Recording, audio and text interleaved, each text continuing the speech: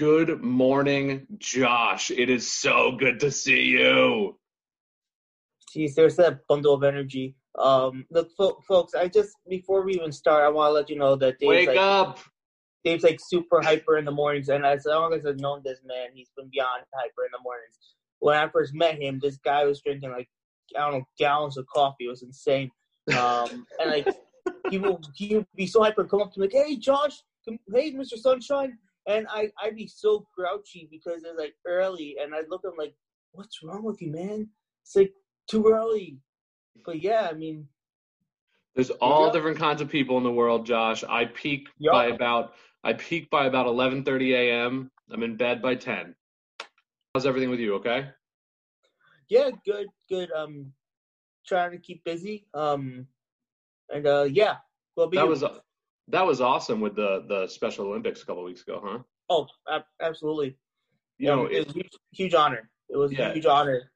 And it was great that we were able to squeeze that in on the last day of April, because originally in May, we were actually helping a good buddy curate a whole project for the Special Olympics that was really, really exciting.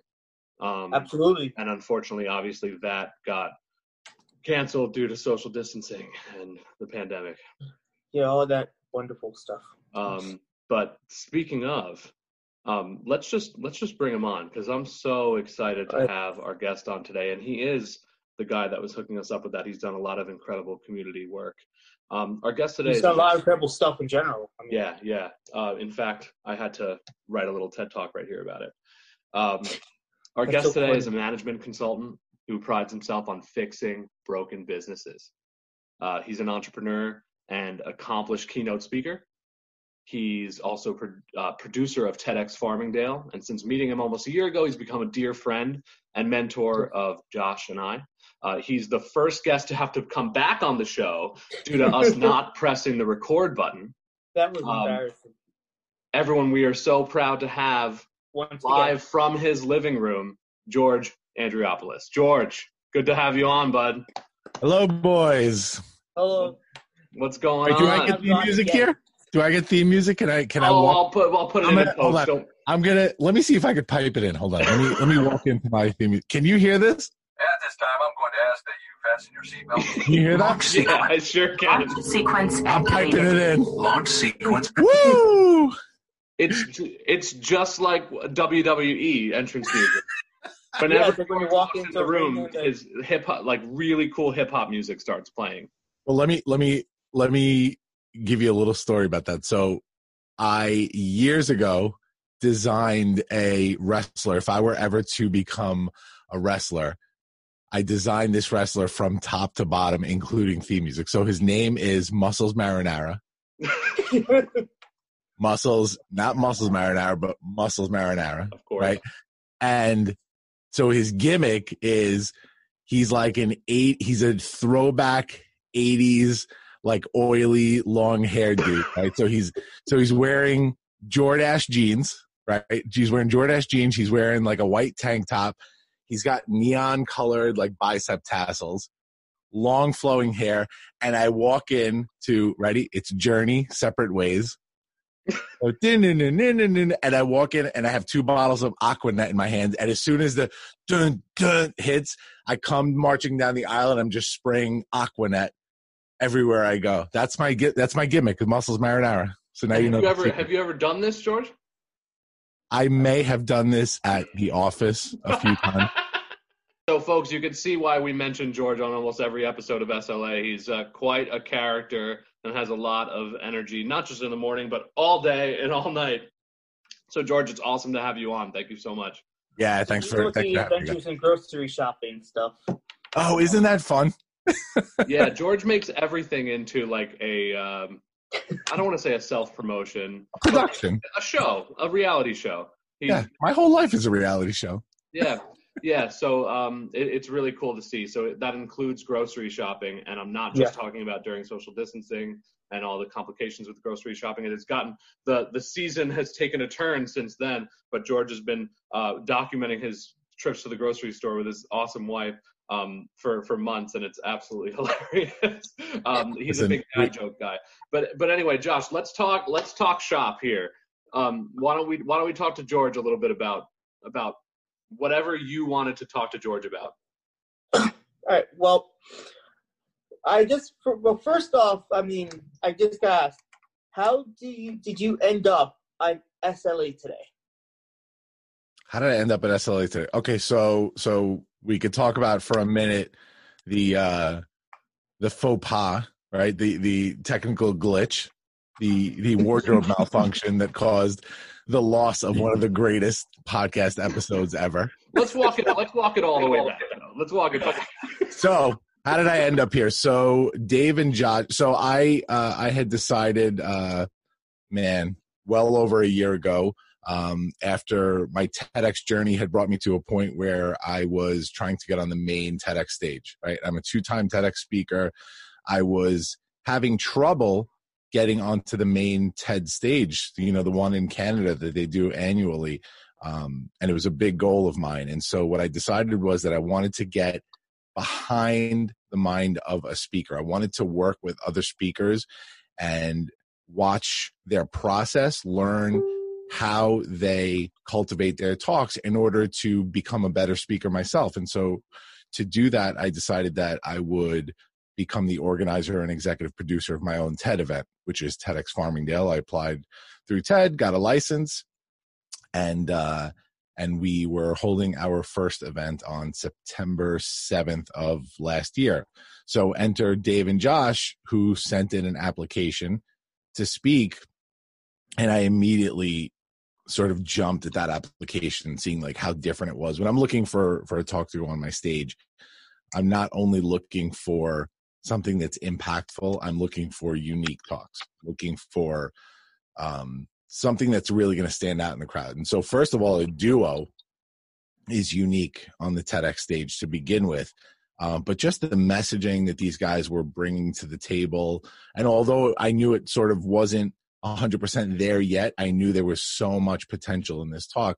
And so, throughout that application process, I got to know Dave and Josh a little bit, and subsequently they were accepted to speak on the stage. And, and then boom, we just went through our whole journey through that TEDx event, which was so incredible. And working with you guys was, honestly, it was a dream. It was awesome. It was so much fun.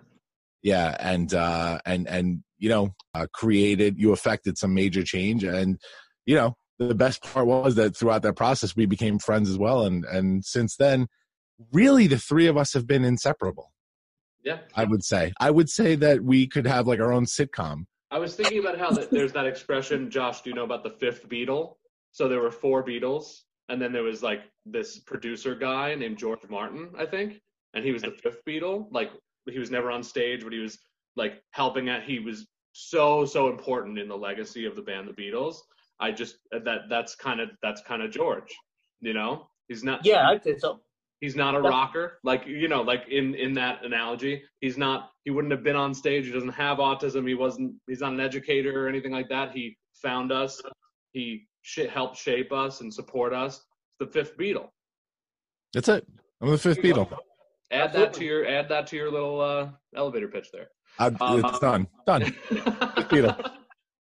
Yeah, no, that I love that story. And I love how you tell it, because it was there was so much energy in those couple months, and it was so cool to be part of such a community. It wasn't just, a lot of people don't know that TEDx is all about the producer and how the person wants to curate the event, and not everyone curates the event the same way as George. So George created like a true community within the speakers, the people from all different walks of life, all different ages and politics and backgrounds and expertise, and we all supported each other and grew so much during that process. So we'll never forget it. You've volunteered with many organizations, including the Special Olympics, and you often speak about leadership and community engagement.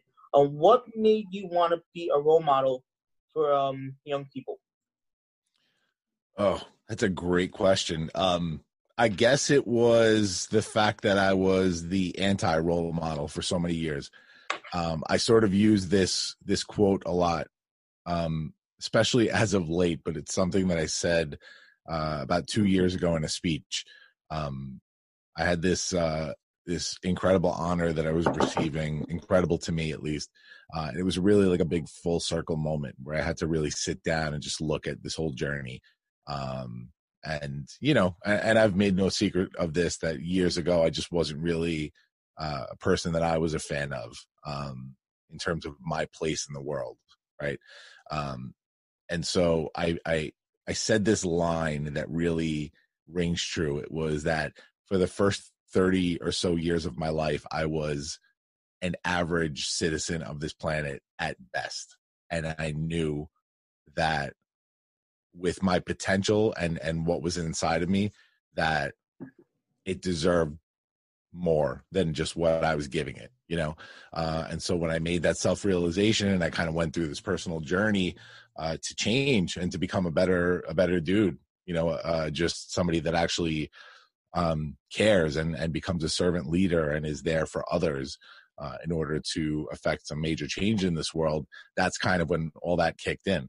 And so for the first few years of that, I didn't really feel like a mentor because I was really just working on myself big time. And once that happened, and once I started actually doing things that, not only made me proud, but was really creating some change and could make others proud, could make my family proud. That's when I started feeling those mentorship vibes, Like through your process to greatness or to the position that you're in now, being able to help other people. It was a rocky road, and it was overcoming your own challenges that helped you get there. You know what I mean? But when you talk about being able to help others transform, that in itself is greatness, right? When you're putting good out into the world and really, doing something that could help other people, that's greatness. And so I don't ever want it to apply to me at all. I just want, the act of doing something like that, the act of mentoring others, the act of helping others to be the greatness that I'm putting out there.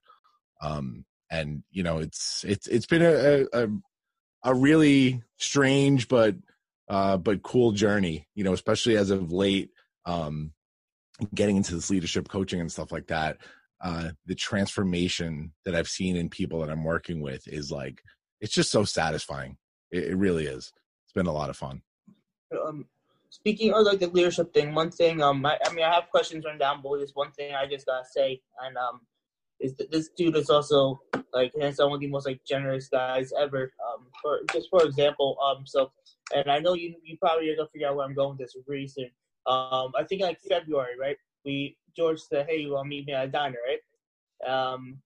And I'm like, "Yeah, sure." So we met by a diner, and we're talking about like leadership, SLA, things like that. And he knows I'm a watch guy, so he pretty much takes out this bag with the box in it, and like I look in it, and like it was a Rolex, and like a what? And, yeah, literally no strings attached. Like, did you say a Rolex? Yeah, like who? Like seriously, like who do you know who like does that? And like he explained the reason why, like about leadership and what it represents, and the reason why he's giving it. But like who? Just like think about like who do you know in your life would give you a multi-$1,000 Rolex for free? I mean, it's like insane. But I mean, this guy did, and I mean, it's things like that. It's like that's to inspire the next generation of leadership. Where if you're in a position where you can do something like that and you do it, that's not saying, that's doing leadership, and that's really something. So why did you give Josh the Rolex, George? Yeah, so I was gonna say, let's back that up before I start getting the messages again like last time. People are like, "Can I have a Rolex?" Wait, people were asking? Oh yeah. When you had posted something like pretty immediate. It was actually the reason that I had to make that little video that I made to sort of create an explanation, because I got multiple messages from people asking me for a Rolex. This guy's over here giving out Rolexes. All right. So what was that about? So I got to know you guys throughout the TEDx process, and I, of course, noticed, some of your joys in life, your hobbies, and your, the goals that you aspire to be. I know that you have a goal to own a jet one day. And I know that you love watches and you always talked about getting a Rolex. And so as we work together, I know you came to a couple of my leadership workshops and we talked about the purpose behind what we do, the purpose behind our leadership, and to make sure that that purpose is always benevolent, to make sure that it's always something that you're doing for the good of others rather than for yourself. And that how sometimes those material things become a distraction. For me specifically, it was a big teachable moment just to even do that, because something like that for me 15, 20 years ago was the driving force behind things I did. To get a Rolex, to get the nice car, just to show people that I had it. That's what it was about. And so I fell into some traps and some, real, just the environment that I was in, this environment of competition and measuring everything by success and wealth just wasn't healthy for me all those years ago. And it was because of things like that. And so seeing that in you, I tried to mentor you in a direction where that's not important. That stuff will come as a byproduct of doing good things. So I wanted to show you, with all the work that you had put in this year, how these things just will happen for you. So this Rolex for me was probably, I think it was my first Rolex. My dad and I are like hobbyists with watches, and he does this whole tag sale and auction thing for years now as his hobby. And so that was my first Rolex that was bought at an auction. It wasn't anything crazy, just like an Oyster Perpetual. Is that what it was? Precision. Oyster Precision.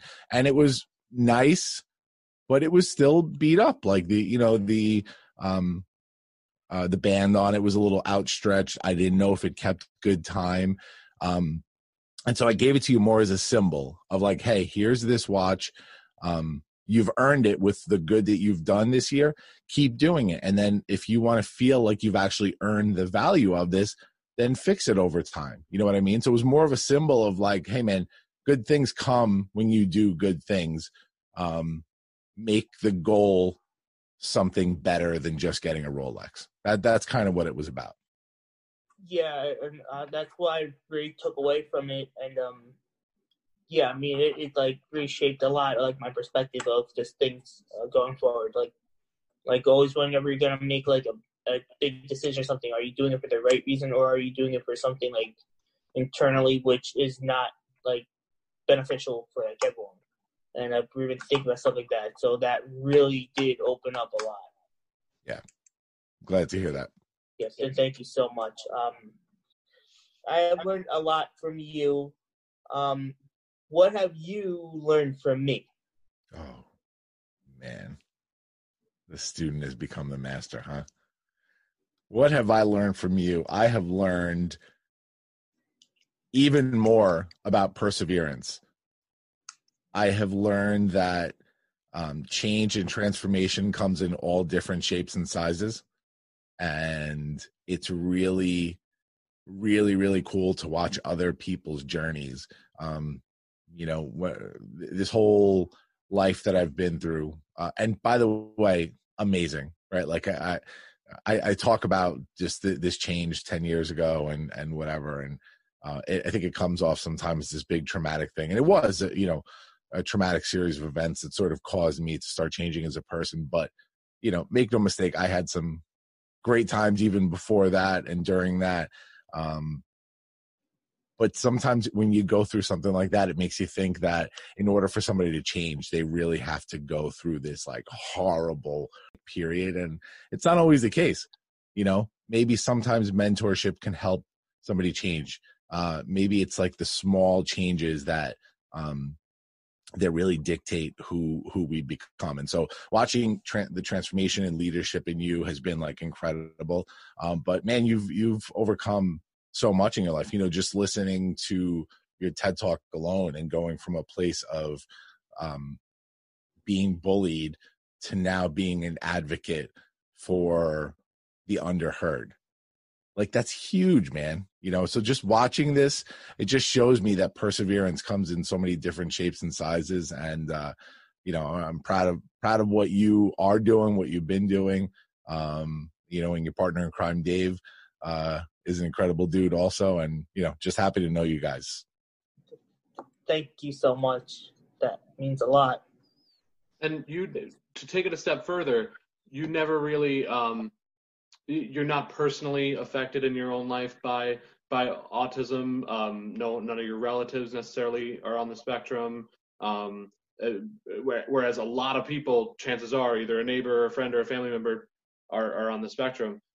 So you kind of quite literally probably learned a lot about the depth and the vast the vastness of neurodiversity, right? Yeah, big time. When you get to a level of leadership where your time has to be split between your professional life, your personal life, and then the other stuff you do, your activism, your community endeavors, your charitable endeavors, you really start to learn to say no, and you really start to learn to streamline that. Like, it's almost like, all right, I want to be here as a resource for everybody that I can, but I can't be everything to everybody. And so with that comes this really weird thing of, like, when you look at the charitable stuff, when you look at the activism, you go, all right, that area, that genre, it doesn't speak to me. It never really has. And so that's not something I'm going to get involved in, because it's not something I'm passionate about. And so, my work with the Ronald McDonald House charities that I do is so close to my heart. The work that I do with Shannon's Fight, the nonprofit that I co-founded in 2011, is so close to my heart. I've done some work with Habitat for Humanity. Autism was never really on the excuse the pun, but on the spectrum for me. Right? It really never was, until it was, and not for any personal reasons, just right. By two guys like you opening my eyes, and then, seeing some stuff in the news over the course of the last year that really activated me. And then just all of a sudden it was like, yeah, you know what? I got a calling, and this is something that I think I can help with in a very, very small way, and as time goes on, we'll see what that turns into. Awesome. And Dave, one thing we know about you is that you're all about leadership, and that could be in anything, be it business, family, advocacy, or whatever. What, in your personal opinion, makes a leader? So you turned the tables on the question now. Yeah, you did. As I'm like in the mode, I'm getting ready for an interview tonight. So what makes a leader? I would have to say, first and foremost, it's the desire to help others, first and foremost. So there's so many different kinds of leadership. When you look at leadership models, there's 5 leadership models. There's strength-based leadership. There's servant leadership. There's transformational leadership, And so I used to fall under, or at least I thought I fell under, strength-based leadership, until I realized that strength was more of like a crutch, right? That I felt that I need to show off to others. And at a certain point, I realized that really my strengths lied in servant leadership, just being there for others, helping others to transform, helping others in whatever they need. So I feel like, first and foremost, I have to say that you have to have a desire to help others in order to be a leader and to lead others. So I feel like, you really have to have that desire to want to help others in order to lead others. And then there's so many nuances. It's so tough to answer this question further than that, because there's so many nuances in leadership that I've even learned just from coaching it as of late, that it's such a hard question for me. But I'd have to say that's my answer. It's got to be that desire to want to help others. When you want to help others, the rest sort of falls into place eventually. Mm-hmm. Absolutely. I think I see, and I don't want to put words in your mouth, George, but I'm a dad, and you have kids that are a little older than mine, and you have one on the way. Congratulations. And I have a feeling that a lot of your desire to be a leader is because you understand that, the younger people and the people who need it the most are going to be the people in charge of the world, in a couple of years, and are going to be pushing you around in a wheelchair. And there's a reason why you want to be a role model, but then there's why it's so important for there to be leaders. You know what I mean? Like, and I've been on the receiving end of that. I'm a student before I'm a leader. I consider myself a leader, but I'm absolutely someone who needs leadership, and I have been since I was a very vulnerable kid, and so has Josh. So yeah, we agree, and that's where our spark comes from, our spark moment. Yeah. Oh, for sure. And you mentioned being a dad and having kids. I think that was part of the transformation. When you asked me when I became a leader, or when I felt that desire to be a mentor, just watching my kids now become little human beings, and not only just little human beings, but human beings that can actually affect other people. Because now they're actually turning 10 and 12 this coming month, both of them. So they're at those ages where you really think back and go, hey, how are you two affecting other kids that you go to school with? And you really, it's just this desire to sort of give them that guidance. And of course, they're at that age where it's so hard to do it, but that's like my everyday practice. You look at a basketball player. I've been watching the Last Dance documentary for the last 4 weeks now about the Chicago Bulls every Sunday night. And you see, Michael Jordan, the best to ever play the game, and the amount of work he put into what he does, right? Nobody ever practiced or put in the work that he did. And that's why I feel like there's been such a change in the way I lead, is because for the last 10 years or 12 years, really, I've had these two little humans that I've been able to really lead throughout the course of every single day of my life. Every minute, it's practice for leadership, and it's practice that really matters, because these are the two most important people in my life. As a accomplished speaker and leader, and as a solid friend of SLA, I'm curious, what do you personally feel the future holds for autism advocacy? Oh man, I'm excited about the future of autism advocacy. You guys are, and this is going to sound silly, because I think the three people in this room right now sometimes don't understand the effect that they have in the world, right? And I do fall into that category too, guys. But you guys are really changing the game, I feel, in terms of spreading awareness and being advocates and bringing another medium to the table to do that. And why do I say that? Is because when I looked at this again, forgive the pun, this spectrum of the autism genre, it was very self-inclusive. And what I mean by that is that I know a lot of people in this world, and they're like just in this world. They're not outside of this world. And I'm not talking about people on the spectrum. I'm talking about the advocates, the educators. Mm-hmm. And it was a very almost like there was a protective bubble around it, if you will. And that's how I saw it, probably for good reason, by the way. Mm-hmm.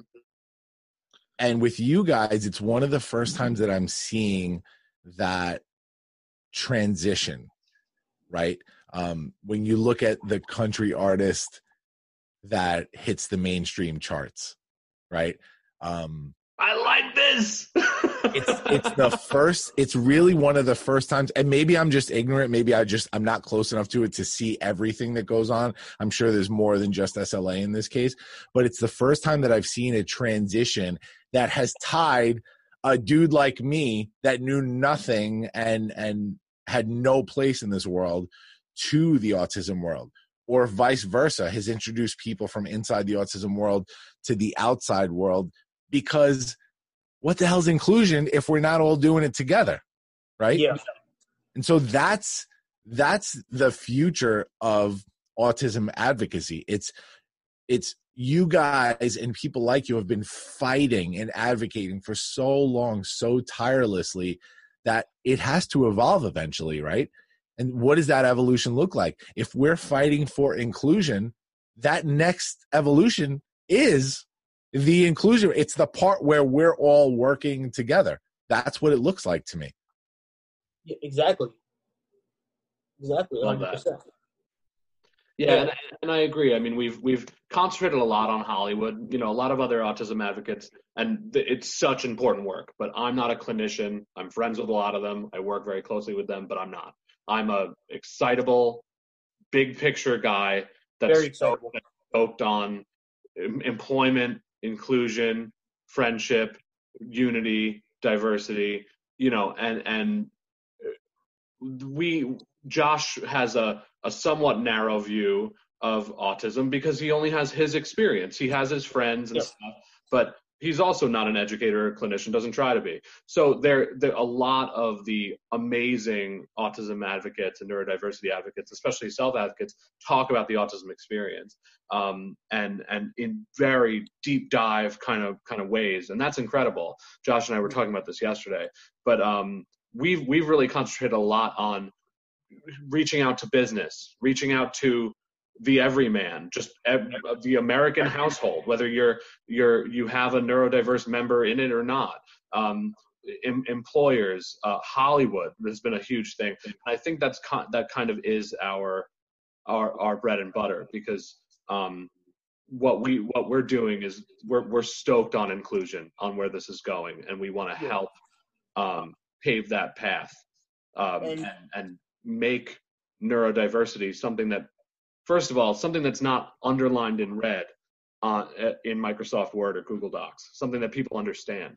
You know what I mean? And this is the path that we're using, and I think you make a good point, and it's a compliment. So thank you. And when you bring up like the Hollywood and like the stuff how we're doing it, we also feel that like neurodiversity, I think in order for inclusion to fully happen, it has to be spoken about in a way and in a medium that like everyone like to understand. It can't be too dry, so it can't be like all the details from a textbook presented like that.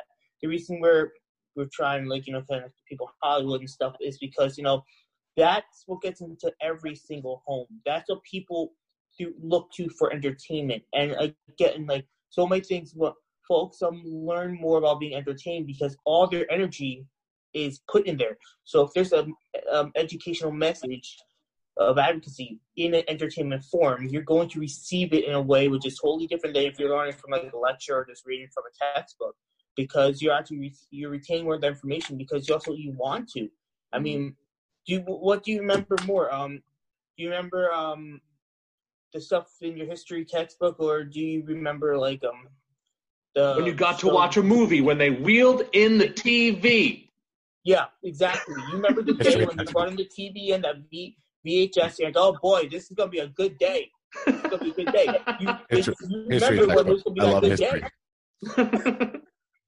Well, I'm going to say you are very wise, Grasshopper, because that's what I was going to say before you started, Josh. I think your strategy with these guests and going Hollywood this year is genius, because that's very relatable. I have taught 2 different classes in the last 7 days within the coaching stuff for 2 different platforms, by the way, that related to the same story, and that was explaining how do I explain this?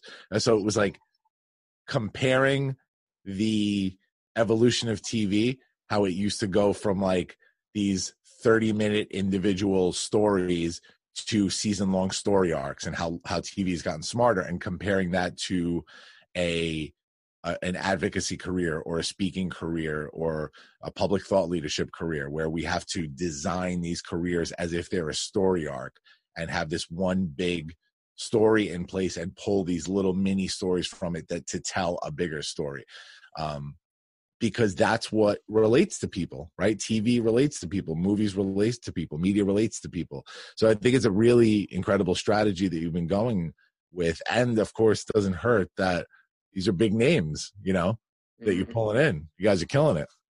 Thank you. We try. I think we need to all remember, and this is a message more to the audience here.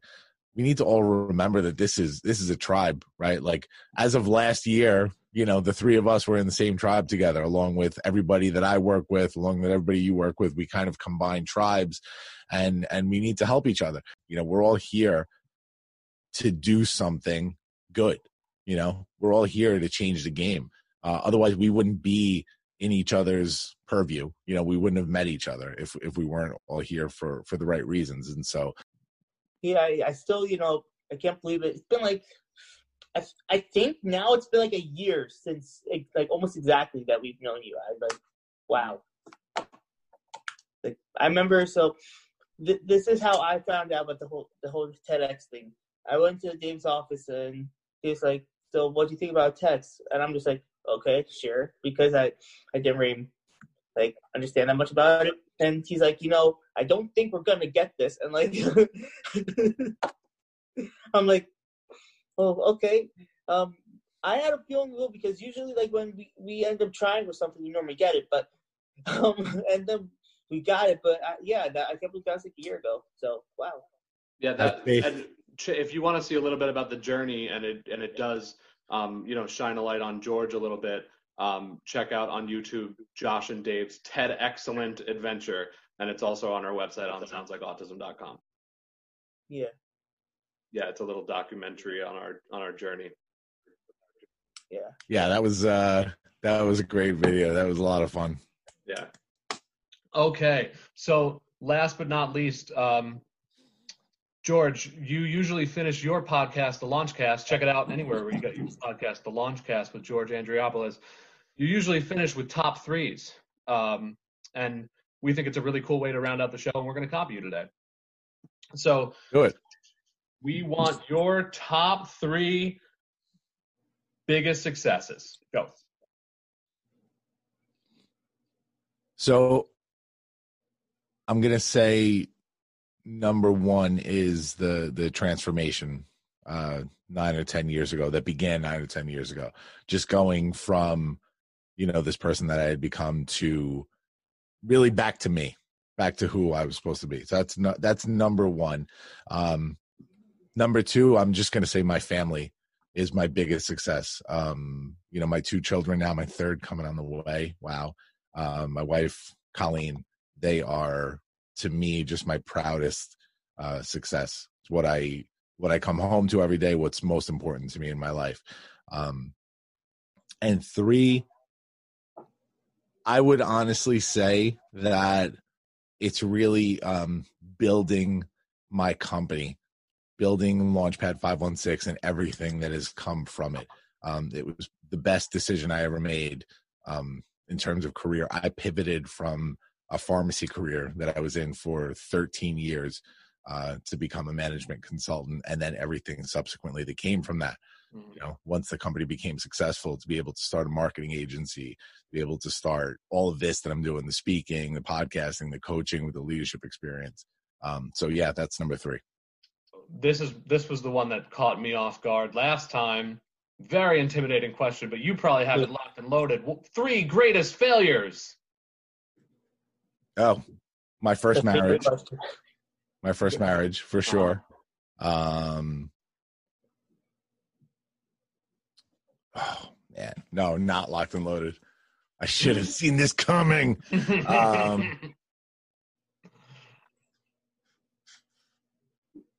I would say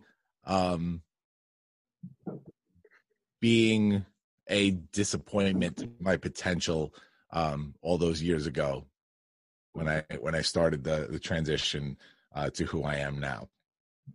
So being a disappointment all those years ago to myself and to those close to me was probably number 2. And then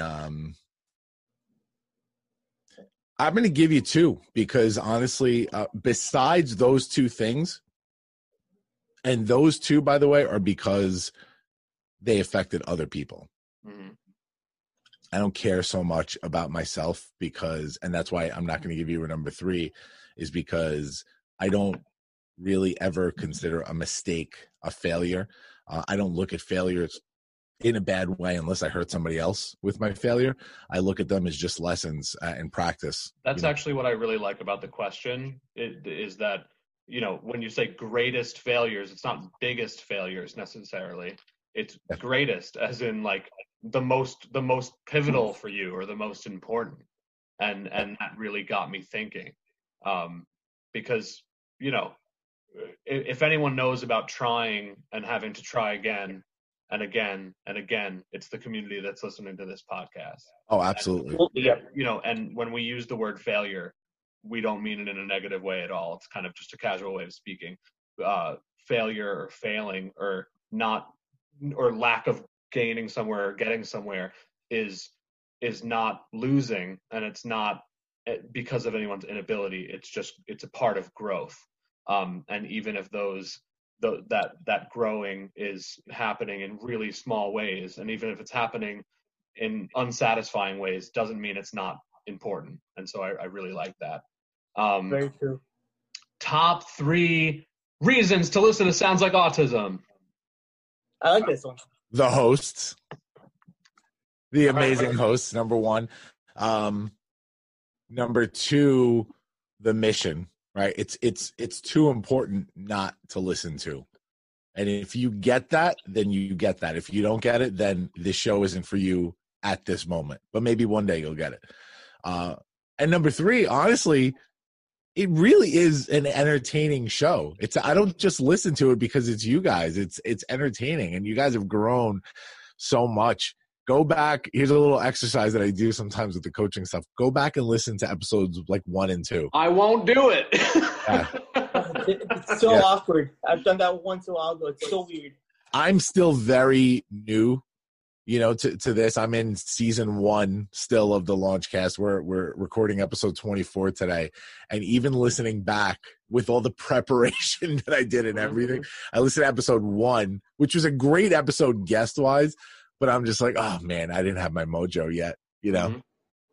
Yeah, if you listen to the first, I've listened to the first 30 seconds of our first episode, and Josh is like, hi, it's me, Josh Mirsky, and we're going to be talking about autism and neurodiversity. And he just had not found his voice. By the 4th episode, we had Haley Moss on, who's become a really good friend. Okay. He's like, hey, it's me, Josh Mirsky. I'm here. Hey. Awesome. Welcome, everybody.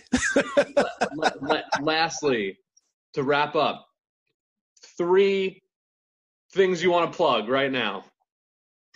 Oh. Number 1 is you got to buy those SLA t-shirts and hats, guys, because, again, I've said this on my show, but Dave's got a kid. Josh might have kids out there. Come on. These guys need to live. No. Yeah, check it out on soundslikeautism.com. Thanks, George. Okay. So, real number 1 is right here. What's behind me? The Leadership Experience. It is my new coaching platform. We're just wrapping up the first cohort. It is incredible. Oh my God, we've had so much fun. It's basically a leadership coaching class, 6 weeks, 6 modules, where we go through the unconventional journey of leadership, and we learn how to not only discover, but to craft our mission statements. And along with that, there's add-on tracks for entrepreneurs or just people in their careers. There's the public thought leader track, which is for speakers, writers, social influencers, etc., community activists. And the newest track, which I'm so excited about, is the podcast experience. It's the most robust track on here now, right there. And I'm co-teaching it with the man himself, Mark Cordone. We're doing this one together. And it's basically your guide to building a podcast, not just from the technical side, but from the content side. There's interview 101. There's the whole deal. So we're so excited about that. So that's number 1. Number 2, excuse me. Number 2 is, of course, my company, Launchpad 516 Management Consulting and Marketing Agency. So we fix broken companies. In essence, I'm a corporate turnaround guy. So company that's having issues, especially right now with coming back from COVID, we're doing some incredible stuff with AI actually for predictive work on how to come back. Really, really cool stuff, cutting edge stuff. That's number 2. And I don't know, do I have a 3? The leadership experience. The Launchcast, of course. The Launchcast. There you go. At this time, woo! So the Launchcast is I'm going to say the co-greatest podcast on the planet, along with Sounds Like Autism. But no, the Launchcast is an interview show. It's a conversational interview show based on leadership. We interview new guests every single week, leaders, unconventional leaders, and we dig deep into leadership. It's entertaining. It's good interviews. And that's it. That's my 3. Excellent. All right. It's a really good podcast, folks. It's really, great. Check it out. Even it if really you're is, trying to be I would say even if you're not trying to be a leader, your definition of leader or leadership might be a little too specific, and I think it's important to listen to for personal growth. I think it's a really cool kind of self-reflective thing to listen to, because you start asking yourself some really interesting questions. And again, kind of a lot like SLA, it's accessible. It's not boring. Yeah. It's fun, Yeah. as illustrated by our guest today, George. By the way, I want to go back to what you were saying about your early episodes. The one thing I'll point out about your early episodes is the sound quality. Yeah, of course. And now it's right back down because of COVID. And we just got this great sound equipment, and bam! Yeah. Thank you so much for being on, George. Text us. We'll talk to you later. Hey. Thank you, guys. All right. It was a pleasure.